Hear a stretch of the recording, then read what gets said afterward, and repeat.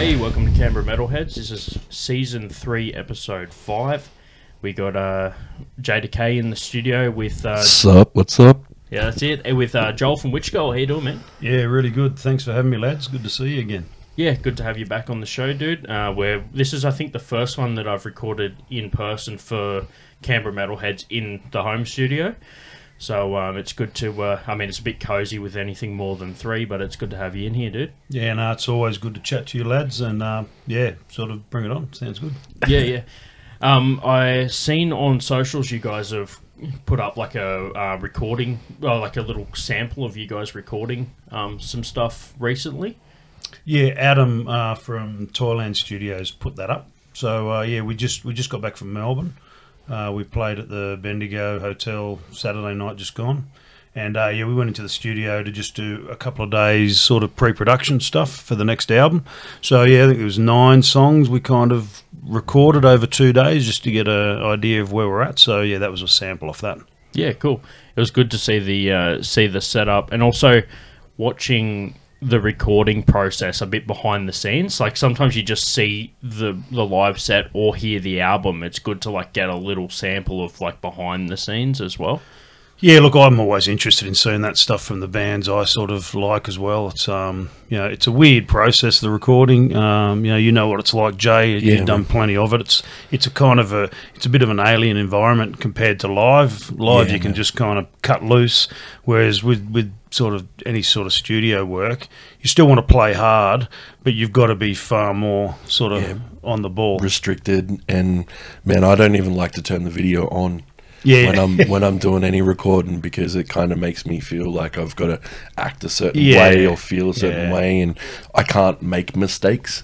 Look, so you're like right. if I'm recording something that's super technical, I just turn the camera off, man. Yeah, well, I didn't know they were filming that, so it's always better when you don't know. Yeah, if you don't know, you don't know. see something afterwards, then you're not. But look, when we did our second album, Covensville in New York, we recorded that whole thing, so we were on radio mics the whole time. Yeah. And when they put them on, we just felt really weird and self-conscious. Yeah. But like, no shit, in 10 minutes, you just totally forget they're even there. Yeah, true. I was going to say, because I think before, I don't know if it was on the show or whether it was off mic, but the last time I had you guys in the studio, so not the last time you were on the show, but the last time I had you in the studio earlier in the series of Canberra Metalheads, I think it was just after you guys got back from New York, so you were like sort of telling me about how they recorded all that with like the mics and stuff. Yeah, that was it was weird. And while you're doing an album, it's even weirder. But it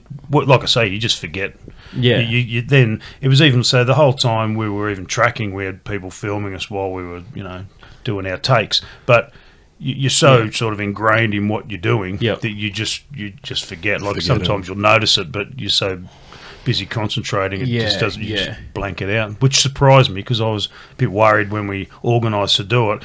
I didn't want it to affect the performance when you're actually tracking. You know what I mean? But we actually didn't have fine. any. It was absolutely fine. Was that's a testament to your ability to play your own stuff, man. Because I don't know if it's that or we just got so used to having those people there. The good thing was we had a decent. We were tracking for 7 days, and I think when you have that length of time, you can actually. After about the second day, you get used to it. But that's right. Yeah. Oh man, I've had a bunch of people just like blow up and like skits and walk out of the studio and be like, "Turn it off. I want the film." Like, it is alien. Like, and I said to the other guys, I said, "Look, we should at least try it." I said, if it becomes something that's going to affect the way you record, then we'll kill it. Yeah. But we all kind of just, like I say, man. You tune into what you're doing is so much more important than worrying about how you look on camera. Yeah. Was that for like a doco or something? Look, we decided just because we were going to New York, and the reason we went because it was Tony's sort of hometown. Yeah. So for us, it was just something we wanted to capture, and we were working with Billy Anderson as a producer, and Jason Fuller from Blood Duster, who's also been involved in all of our albums and is the main guy. He co-produced it with Billy Anderson. Yep. So having those two guys there at the same time and always radio mic'd, we just sort of figured it'd be an interesting doco, regardless of it being Witch Skull. You know what I mean? So eventually I'd like to think we could it's just we'd need the money to kind of pull it all together because there's like 100 and something hours of footage. Yeah. So to get that into something cohesive, I reckon it'd be interesting for anyone because you're watching someone like Billy Anderson in the studio making an album. So the band, it's not really relevant that it's us. Yeah. It was just that whole process. And it's, there's definitely some interesting stuff there. Shit, Well, especially if you're into music and bands and whatever. I find this whole studio process fascinating. I can watch any doco on a band making an album, no matter who it is. I find the whole thing interesting. Yeah, behind the scenes sort of stuff. It's a bit like now with podcasting and YouTube videos and content and stuff like that, you get to like produce stuff like that. Like before it was it always seemed a little bit of like a secretive kind of process, you know what I mean? Like, because there just wasn't platforms to share all that information. You're right. So that sort of stuff has changed a lot. And, we have a love-hate relationship with the whole social media side of it because I'd just rather it didn't exist, but it does. Yeah. So if it does exist, you can't just pretend it's not there. So we're luckily got, good people that look after our social media. So because if it was left up to us, we just wouldn't do anything. Especially Tony, he refuses to be on the internet full stop. Yeah. So it's like... Sometimes it's a necessary evil, but right. And well, look, it is, and at the end of the day, there's good parts of it. Like I say, like we got home from being in the studio, and then someone logged in and said, "Oh, there's a clip that we didn't even know had been done while we were in the studio." So you're watching something that you've done that day that you didn't even know was happening. So there's things like that which are fine, Yeah. If people are interested, then that's Yeah, a lot of the knowledge base stuff for like outboard analog gear and things like that inside studios, you had to like mentor through different producers in different studios to know that gear and their special sauce, and you had to become really good friends with those producers before they told you what different things were, and you had to be kind of a pseudoscientist to understand how some of that gear worked, man. And that was a big part of how that production stuff was back in the day. Nowadays you've just got replications of it on your computer as a virtual instrument. You just turn it on, have a play, see how it goes. That one's not real good. Oh well, throw it away. It's nothing. And this is like hundreds of thousands of dollars worth of outboard gear, man. I think that's also a lot to do with like availability of gear. Like before, you're saying like in the early days of recording albums and shit like that, to produce a video and spend all that money doing that video, you're gonna do like a proper video, right? But like with like a proper music video or whatever, but now because everyone's got a camera in their phone or whatever, like that can do like a decent video, or just a camera they can set up like a GoPro, like how we're recording this or whatever. You can just produce content and put it out lower cost, whereas before you would have needed like a fucking dude to edit that and all that shit. Like it would never come out that afternoon. It would be like that's exactly right. And the thing is, there's elements of it that are good in that regard, but for us, we still tend to operate in the with a real old school approach. So when we make albums, we go do 2 days of pre-production in the same studios that we're going to do the album in, to sort of get a feel for everything that's going on.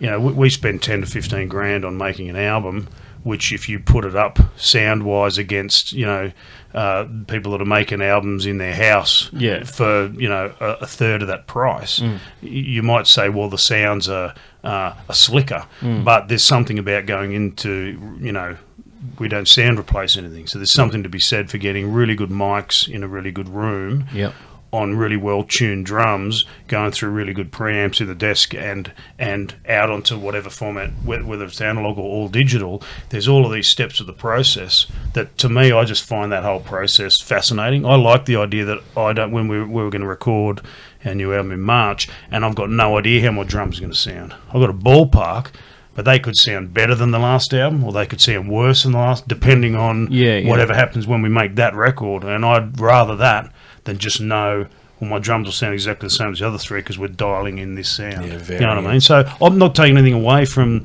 the digital and dialing those things in, because it comes down to what you want to do. But our stuff is old school sounding, so we'd rather work in that old school way, and we can afford to do so because we've got the label support, so we just do, Man, it makes sense. And as long as, like you're proud of your material and what you're being able to produce is amazing. Well, that's man. it, man. We do everything without clicks too, and I've worked with clicks before, but we choose as Witch Skull to just do everything. So when you do that, it means you generally have to have more time to do more takes because you can do really poor takes, and So the weird thing with the New York album, I think, there's only about two or three songs on it that weren't the first take, and it wasn't because we were so perfectly refined. It was just a case of when you can get a really good mix in your cans and you can hear what you're doing and the vibe's good. It's like a gig. It is the vibe. And you get those early takes and you just go, well, doing it again isn't going to make it any better, so we'll roll with it, Yeah, man. But then there's other times you do a song and it's just not working, so you just leave it and come back to it the following day. And that's why having extra days for us is, I just like that whole process. Yeah. Well, it's better to sort of have it and not need it, sort of thing, I guess. Yeah, look, we just prefer to spend longer. Like, we're spending 9 days to just track the next album, you know what I mean? Yeah, so for us, it's like, we'll go down to Toyland and do our beds there, mainly drums, because it's got a great drum room. Adam, who's the the main sort of engineer producer there, he's a drummer. So having a drummer, when you're tracking drums is unreal, because he comes out and checks the tension of your head after every take and really knows the mics, knows the room. So you're going to get good sound of drums. You get good sound of drums on an album, you're sort of 3/4 of the way there, you know what I mean? Yeah. And then we do 4 days out. I think we then move to Goat Sound, the new Goat Sound studio that Fuller runs. Yeah.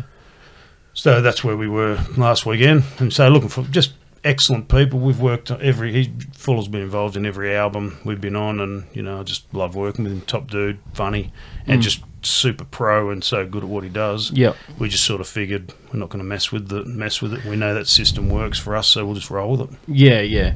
Well, Fuller's come up on the show as well, because I interviewed Aaron from Burn Hostages, which is Fuller's project as well. Yeah.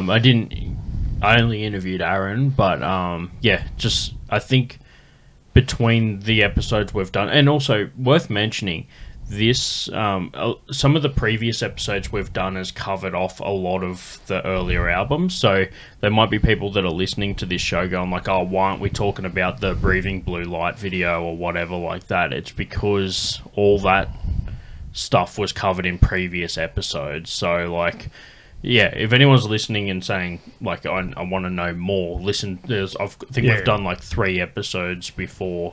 Well, we do all our videos with a guy called Richard Granger, who's a mate of ours who directs it all, and he works with a real pro cameraman, a guy called Roger. I can't remember Roger's surname at the moment, but super pro sort of cameraman. So again, we go down that path of doing everything old school. Yeah. But we're very lucky that we know people that sort of help us, because if we were paying corporate rates for them, we could never afford it, But they sort of like the process of being involved in it. So we just like doing everything old school if we can. Not to try and sound old school, it's just the approach that we feel most comfortable with. Man, it's working. Well, thanks. You know what I mean, like that, and your tier of releases and your product is fucking amazing, man. Like, well, I'd put that down to the people we work with. Like, as a band, we rehearse a lot.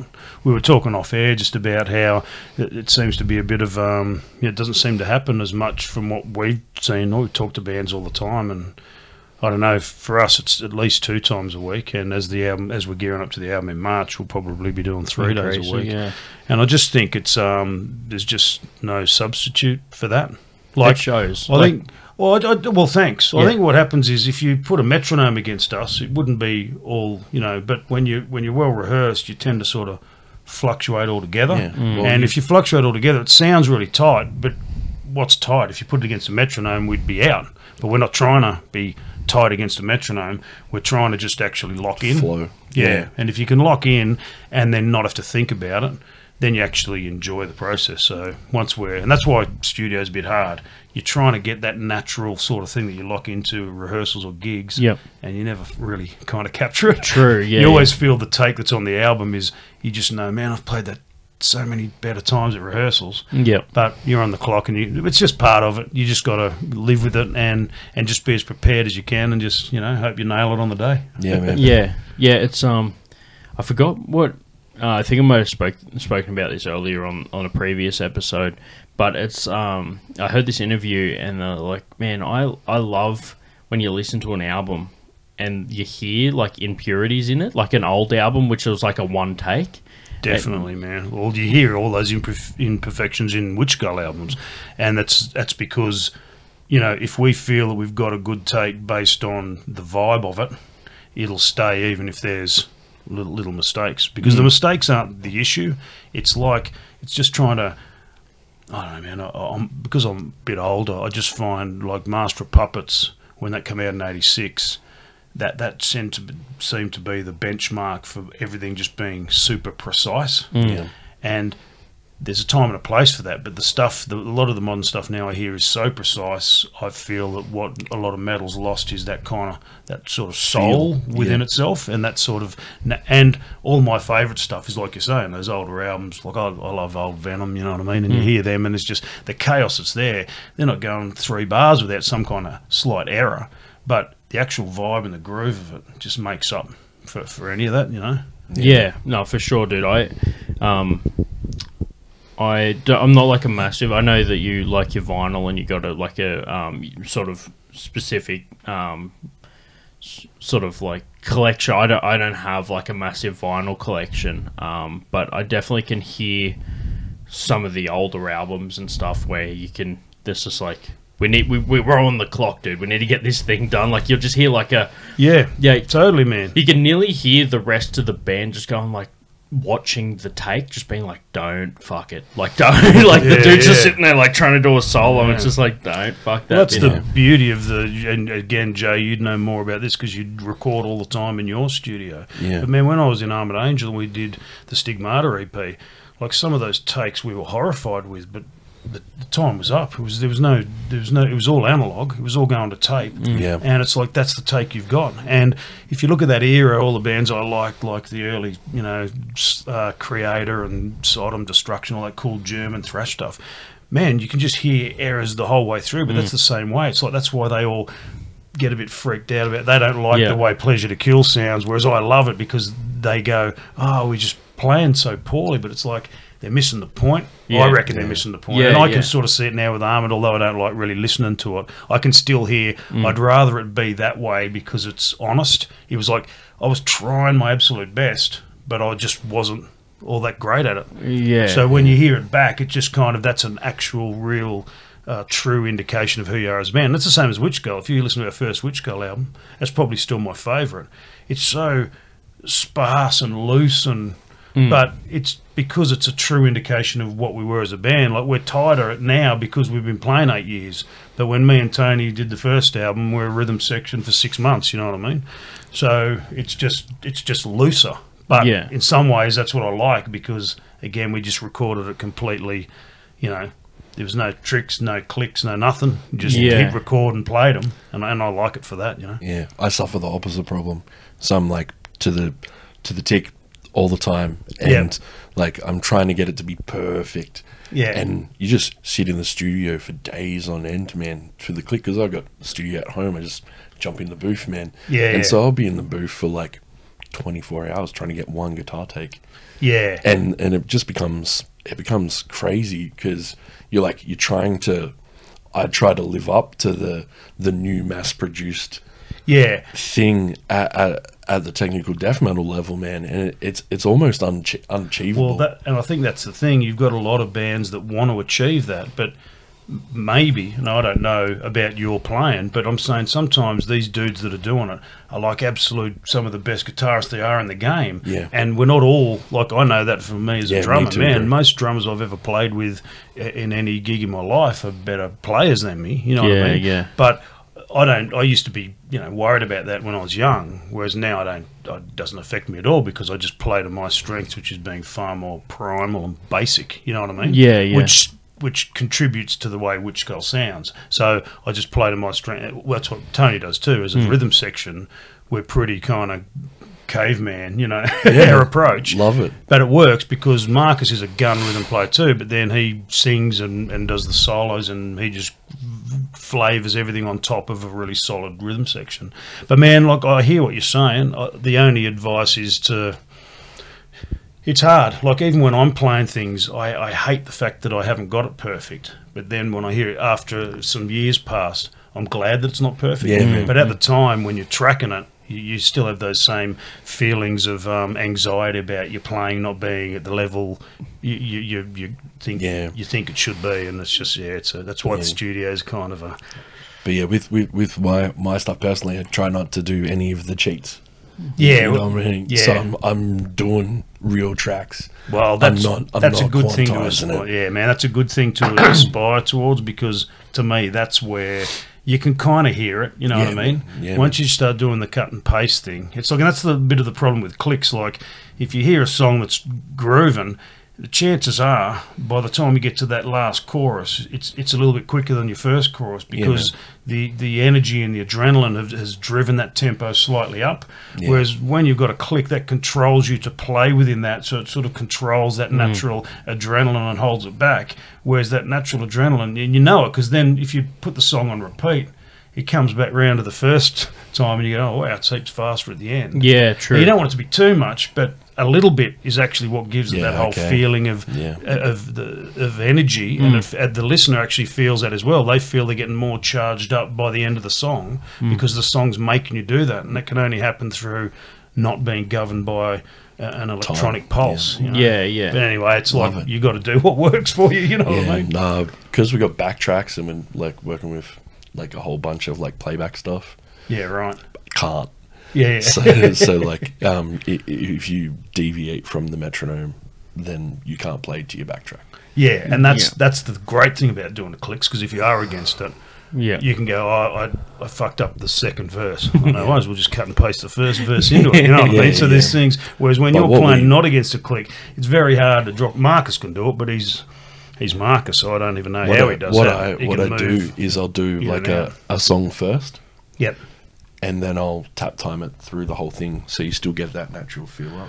Yeah, well, that's what I think is good. There's a lot of blokes that are doing what you're doing now, where it's not an issue with the technology; it's an issue with the way we're choosing to use the technology. Yeah, So if it's about sort of getting the human element back into it. Yeah, and you can totally do that with the modern technology. It's just, at the moment, it's still been going down a path for me that's just so precise, and so like when Metallica did Master of Puppets, it's so precise and tight, but it's like they were still recording in an analog sense, whereas now getting that tightness is so much easier, because like you say, you can just bring up the drum pattern and just tweak everything so that it just becomes metronomic. You click a button and it's done. Yeah, fully quantized. One button. Boop. And the problem with that is it's shit. It's a machine, dude. And the thing is, as human beings, whether you're playing it or listening to it, there's something about a human being playing something that we in our sort of sub or unconscious realise. Yeah. I had a big discussion with my brother. He's like full, so anal about sound. He struggles with all the modern productions for that reason. Yeah. And his theory was, and I kind of think he might be onto something, is with digital, it's all blocks. So when you're hearing something, your unconscious works it out. So once it works out, okay, it's all fucking blocks. You know what I mean? It might be able. That's why you have a bit of fatigue when you hear some of this newer stuff. Yeah, man. Whereas the analog recordings, you can put on an album from AC/DC you've heard like 1,000 times, and it sounds fresh every time. And I think that's because of the analog waves. Your mind is constantly trying to work out all of these different things at once, and it can never actually pinpoint any kind of pattern. So perhaps your mind actually never works it out, so you'd never get that fatigue of hearing something that's able to be mapped. And I don't know if that's true or it's not, but I kind of think, why else would it be? Why is it when you hear completely quantized and digitized music, at first you hear it and you go, oh man, that production's amazing, and then 3 songs in, you're kind of daydreaming. You're not paying attention. Whereas the old stuff, you can just put on a Sabbath album or whatever, and it just never gets old. Yeah. So, I don't know, maybe there's something with that. But what you're saying is awesome. You're using technology, but you're working, how do you bring the human element back into it so that it hasn't got that feeling of a machine? Never quantize with the machine. If you have to quantize a thing because it's broken, and you're fixing it, then you use your hands to quantize it. You don't. Yeah, and that's a better way to go. That human or you feel can sometimes, back. if I've done a good take, but there's a couple of snare hits that are lagging, I'll just say, oh, well, we need to nudge them in. But it's not nudging them into the exact spot. Yeah, it's like you say, it's just like move it a mil to the left so it sounds less late than it needs to, but still sounds natural. Yeah. So, man, it's when you're recording acoustic drums, you can't quantize it like that. Because you're in every other mic when you hit that snare. Yeah. And so you can't, it's not the same. Yeah. At my studio, I don't record acoustic drums at the moment. Yeah, so right. I'm recording E-Kit, right? Yeah. And because all the bands that are recording there, they all have triggers. Yeah. Right? But you don't quantize it. They're playing a real kit. Yeah. And the thing that you do is you kind of like edge it. Yeah. But you're not getting mic bleed or nothing like that. Look, so I totally get it. That's what I'm saying. Yeah. Nudging. Look, mate, if you listen to Zeppelin albums, you can hear a cymbal go psst, which is basically they've just cut the tape. Yep. So it's no different, back then. It's just Led Zeppelin had a massive budget and were able to sit there and splice tape when they needed to make sure takes were as perfect as they could be. Yeah, man. So there's nothing wrong. When you go into the studio, you're supposed to do that. You're trying to get the best sounding thing you can. But you don't want it to don't want it to sound like a machine's playing it. And that's where a lot of the metal stuff's gone for me. That's why I'm not into it. I tend to like bands that are doing stuff that is more them just playing it, and you can hear that they're playing it. I love it. But each to their own, man. Of course, there's a lot of people that probably sick to death of hearing us talking about tech stuff, you know what I mean? But to me, it's about that music's supposed to make you feel something, you know what I mean? Yeah. I know a lot of like the Canberra metalheads. A lot of them are musos too, and a lot of them are in bands and or have people that are in bands, and they love hearing this stuff, man. Oh, well, look, I've got an interest in it. Kind of our target audience. Oh, good. Hopefully people aren't switching off. No. There's also like anytime we do anything about gear, good times, touring, people switch into that and like, oh wow, that was amazing. I've never heard anyone do a deep dive into that kind of thing before. Right. They love to hear that stuff because good. I like talking about it because I think it's been something that's what's changed for me. What's changed metal the most has been that it's delved into this precision mode. When, like I say, if you listen to a Priest album, you know what I mean. They're tight because they're unreal players. Yeah. You can totally hear that it's being played by people. Yeah, man. And then you get into a lot of the, if I compare like Creator's Pleasure to Kill to one of their current records, it's just like, man, they still write good riffs, but I just can't listen to the albums because it just sounds so perfect. It's just like, man, like I'm not saying you have to play it messy, like not that Pleasure Kills Me, but you know what I mean. It's like that was the best they could play at that time. Yeah, but it's like bands like Airborne. You know what I mean? It's like, fuck, you got the biggest budget in the world. Why aren't you recording a full analog album?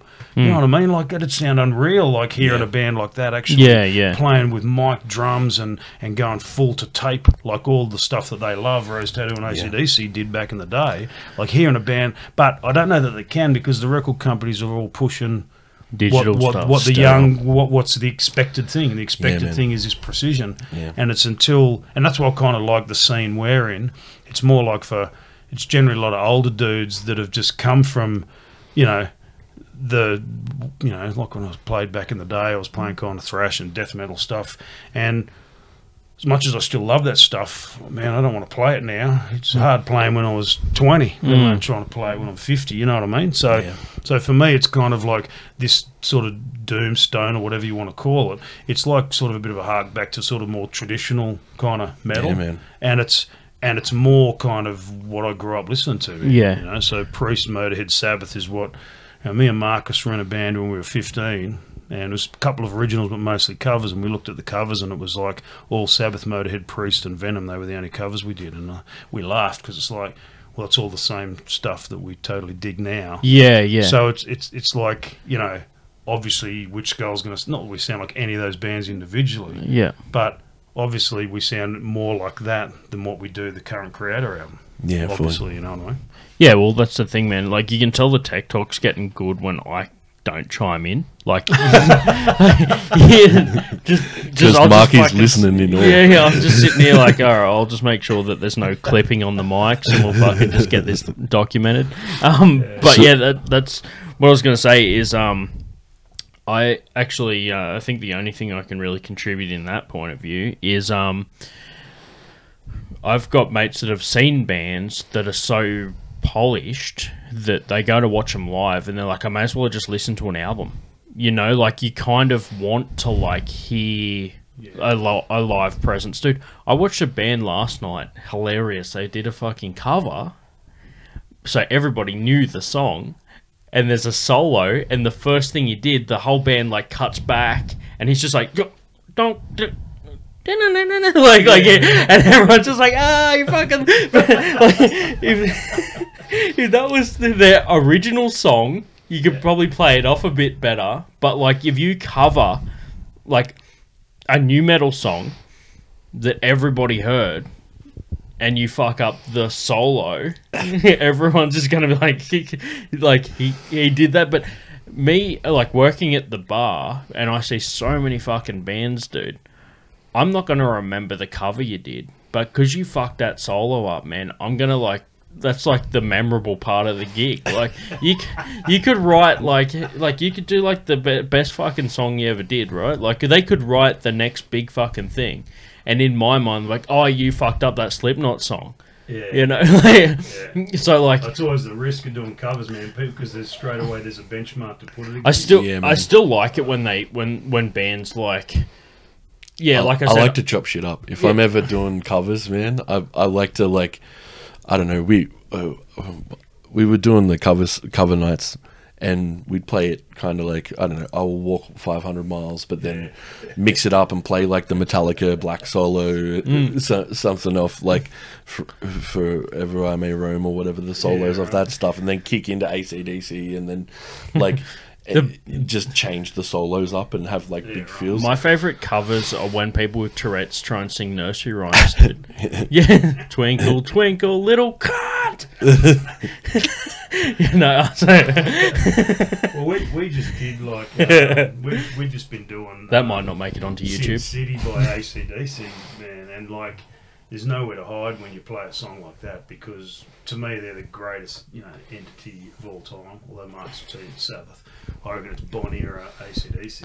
And just to try and play that, they're so hard to play because it's simple, but it's just so how in the pocket they are, and they're just so perfect at everything each person in that band does. Yeah, so to do that, each time we played it in Melbourne last weekend, and every time I counted it, I'm looking at the guys going, I hope we nail it.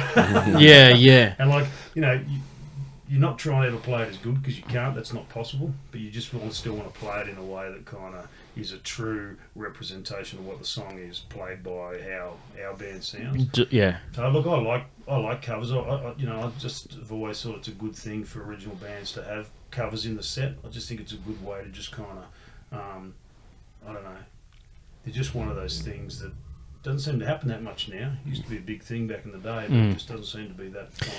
Yeah, I think that, I mean, dude, I can't... I'm biased because I see so many... Well, you would be. You see, every time you work, you see... Dude, I fucking... If I have to hear Living on a Prayer one more fucking time, dude.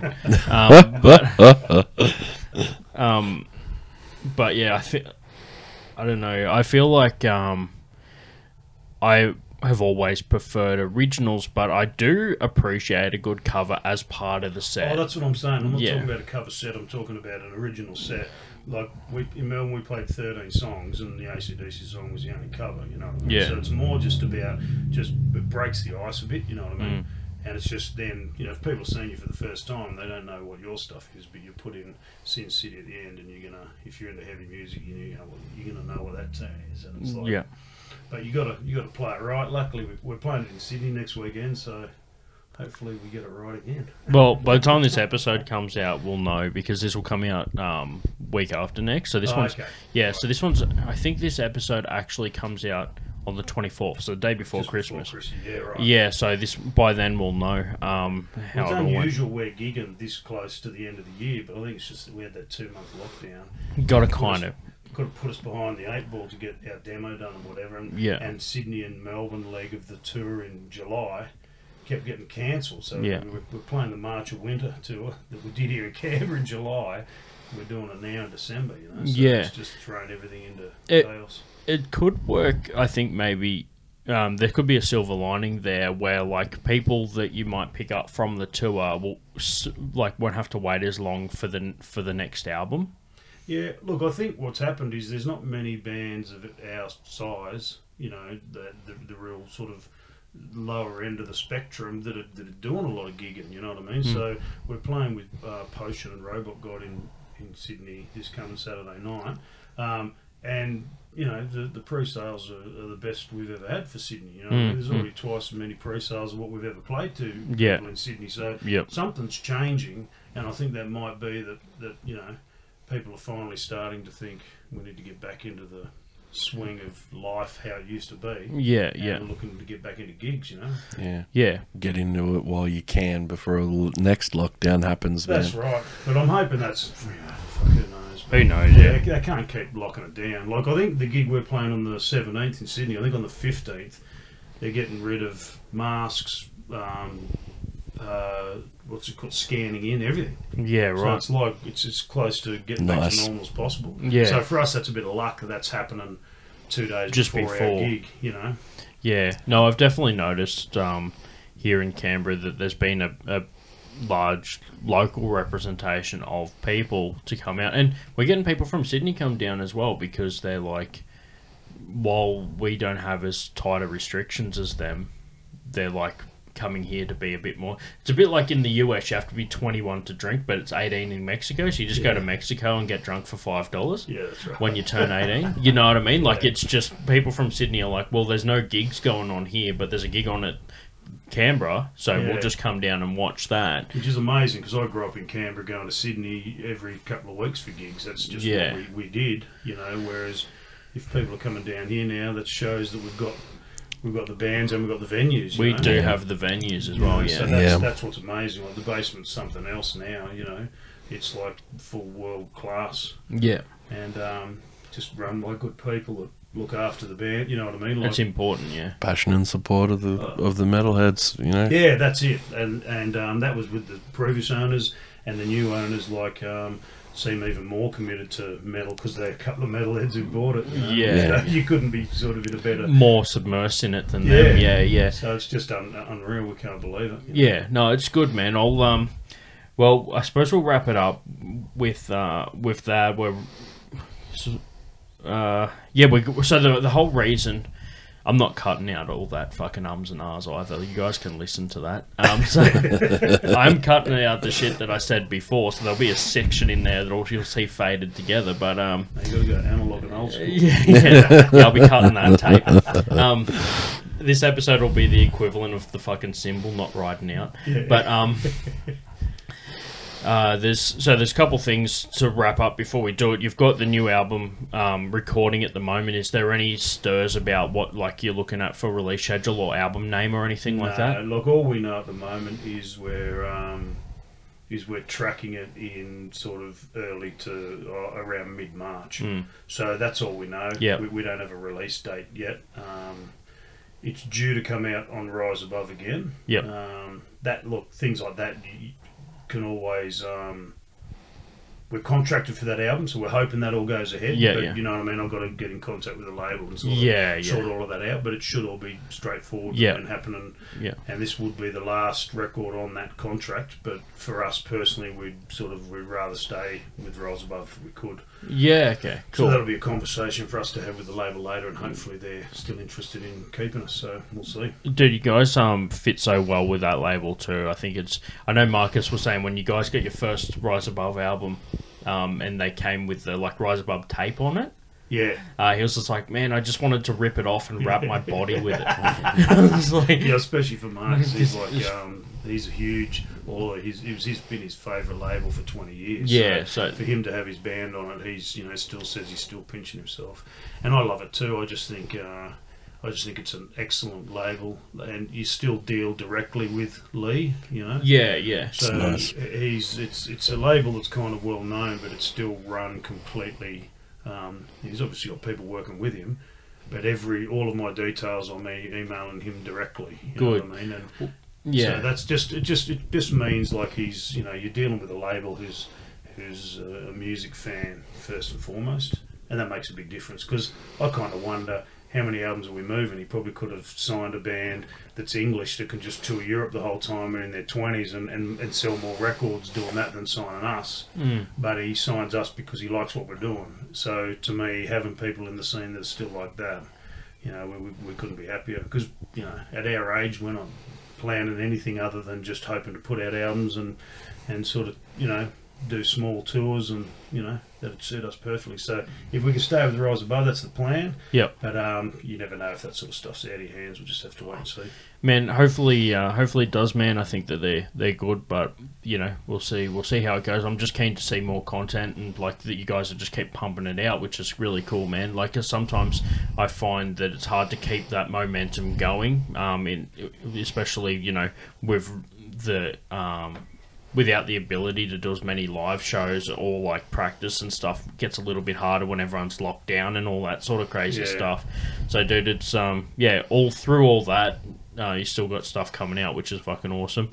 Thanks, man. It's been, and thanks to you blokes for keeping the whole sort of scene ticking along with this too. You know, it's important to kind of, you know, we were talking off air about just the whole thing about supporting the local scene, and so well, I'll see you before the January show anyway. Yeah. Well, that's the other thing. So to close that up, like, we'll have to get you back on once that album comes out and do another one. I feel like we've done the last. Yeah, well, we've done. Like, we've kept up to date. We've pretty much done an episode after every album. So, yeah, I think so. So yeah, we'd love to come in. Yeah. I'll get the lads as well. Like, I gave them late notice for this one. Yeah. So they didn't have time to get back to me. But yeah, after the album, we'll get all three of us to come in. You guys have been recently, well, more recent than the other ones, added to the lineup for the upcoming gig at the Canberra Metal Fest. So like, it's all kind of been a little bit governed by, you know, restrictions and that sort of stuff. So everything seems to be a little bit last minute at the moment, until we start working out more gigs and that sort of stuff, pre-planning things. Because there was a time there where you just couldn't plan anything because you didn't know what the next week was going to hold, right? Yeah, that's it. So it's the upcoming gig on the 16th and 17th. They've added a third day as well. Yeah, the Thursday. Yeah. So it's that Martel Veilorth. We're playing the Friday night. Yeah, there you go. 13, 14, 15. Yeah, so we're on the Friday the 14th. So yeah, looking forward to that. Like, because there's lots of bands that I really like, and bands that we're friends with. So that's going to be. And I've got other mates coming up from Melbourne for it, coming out to Sydney.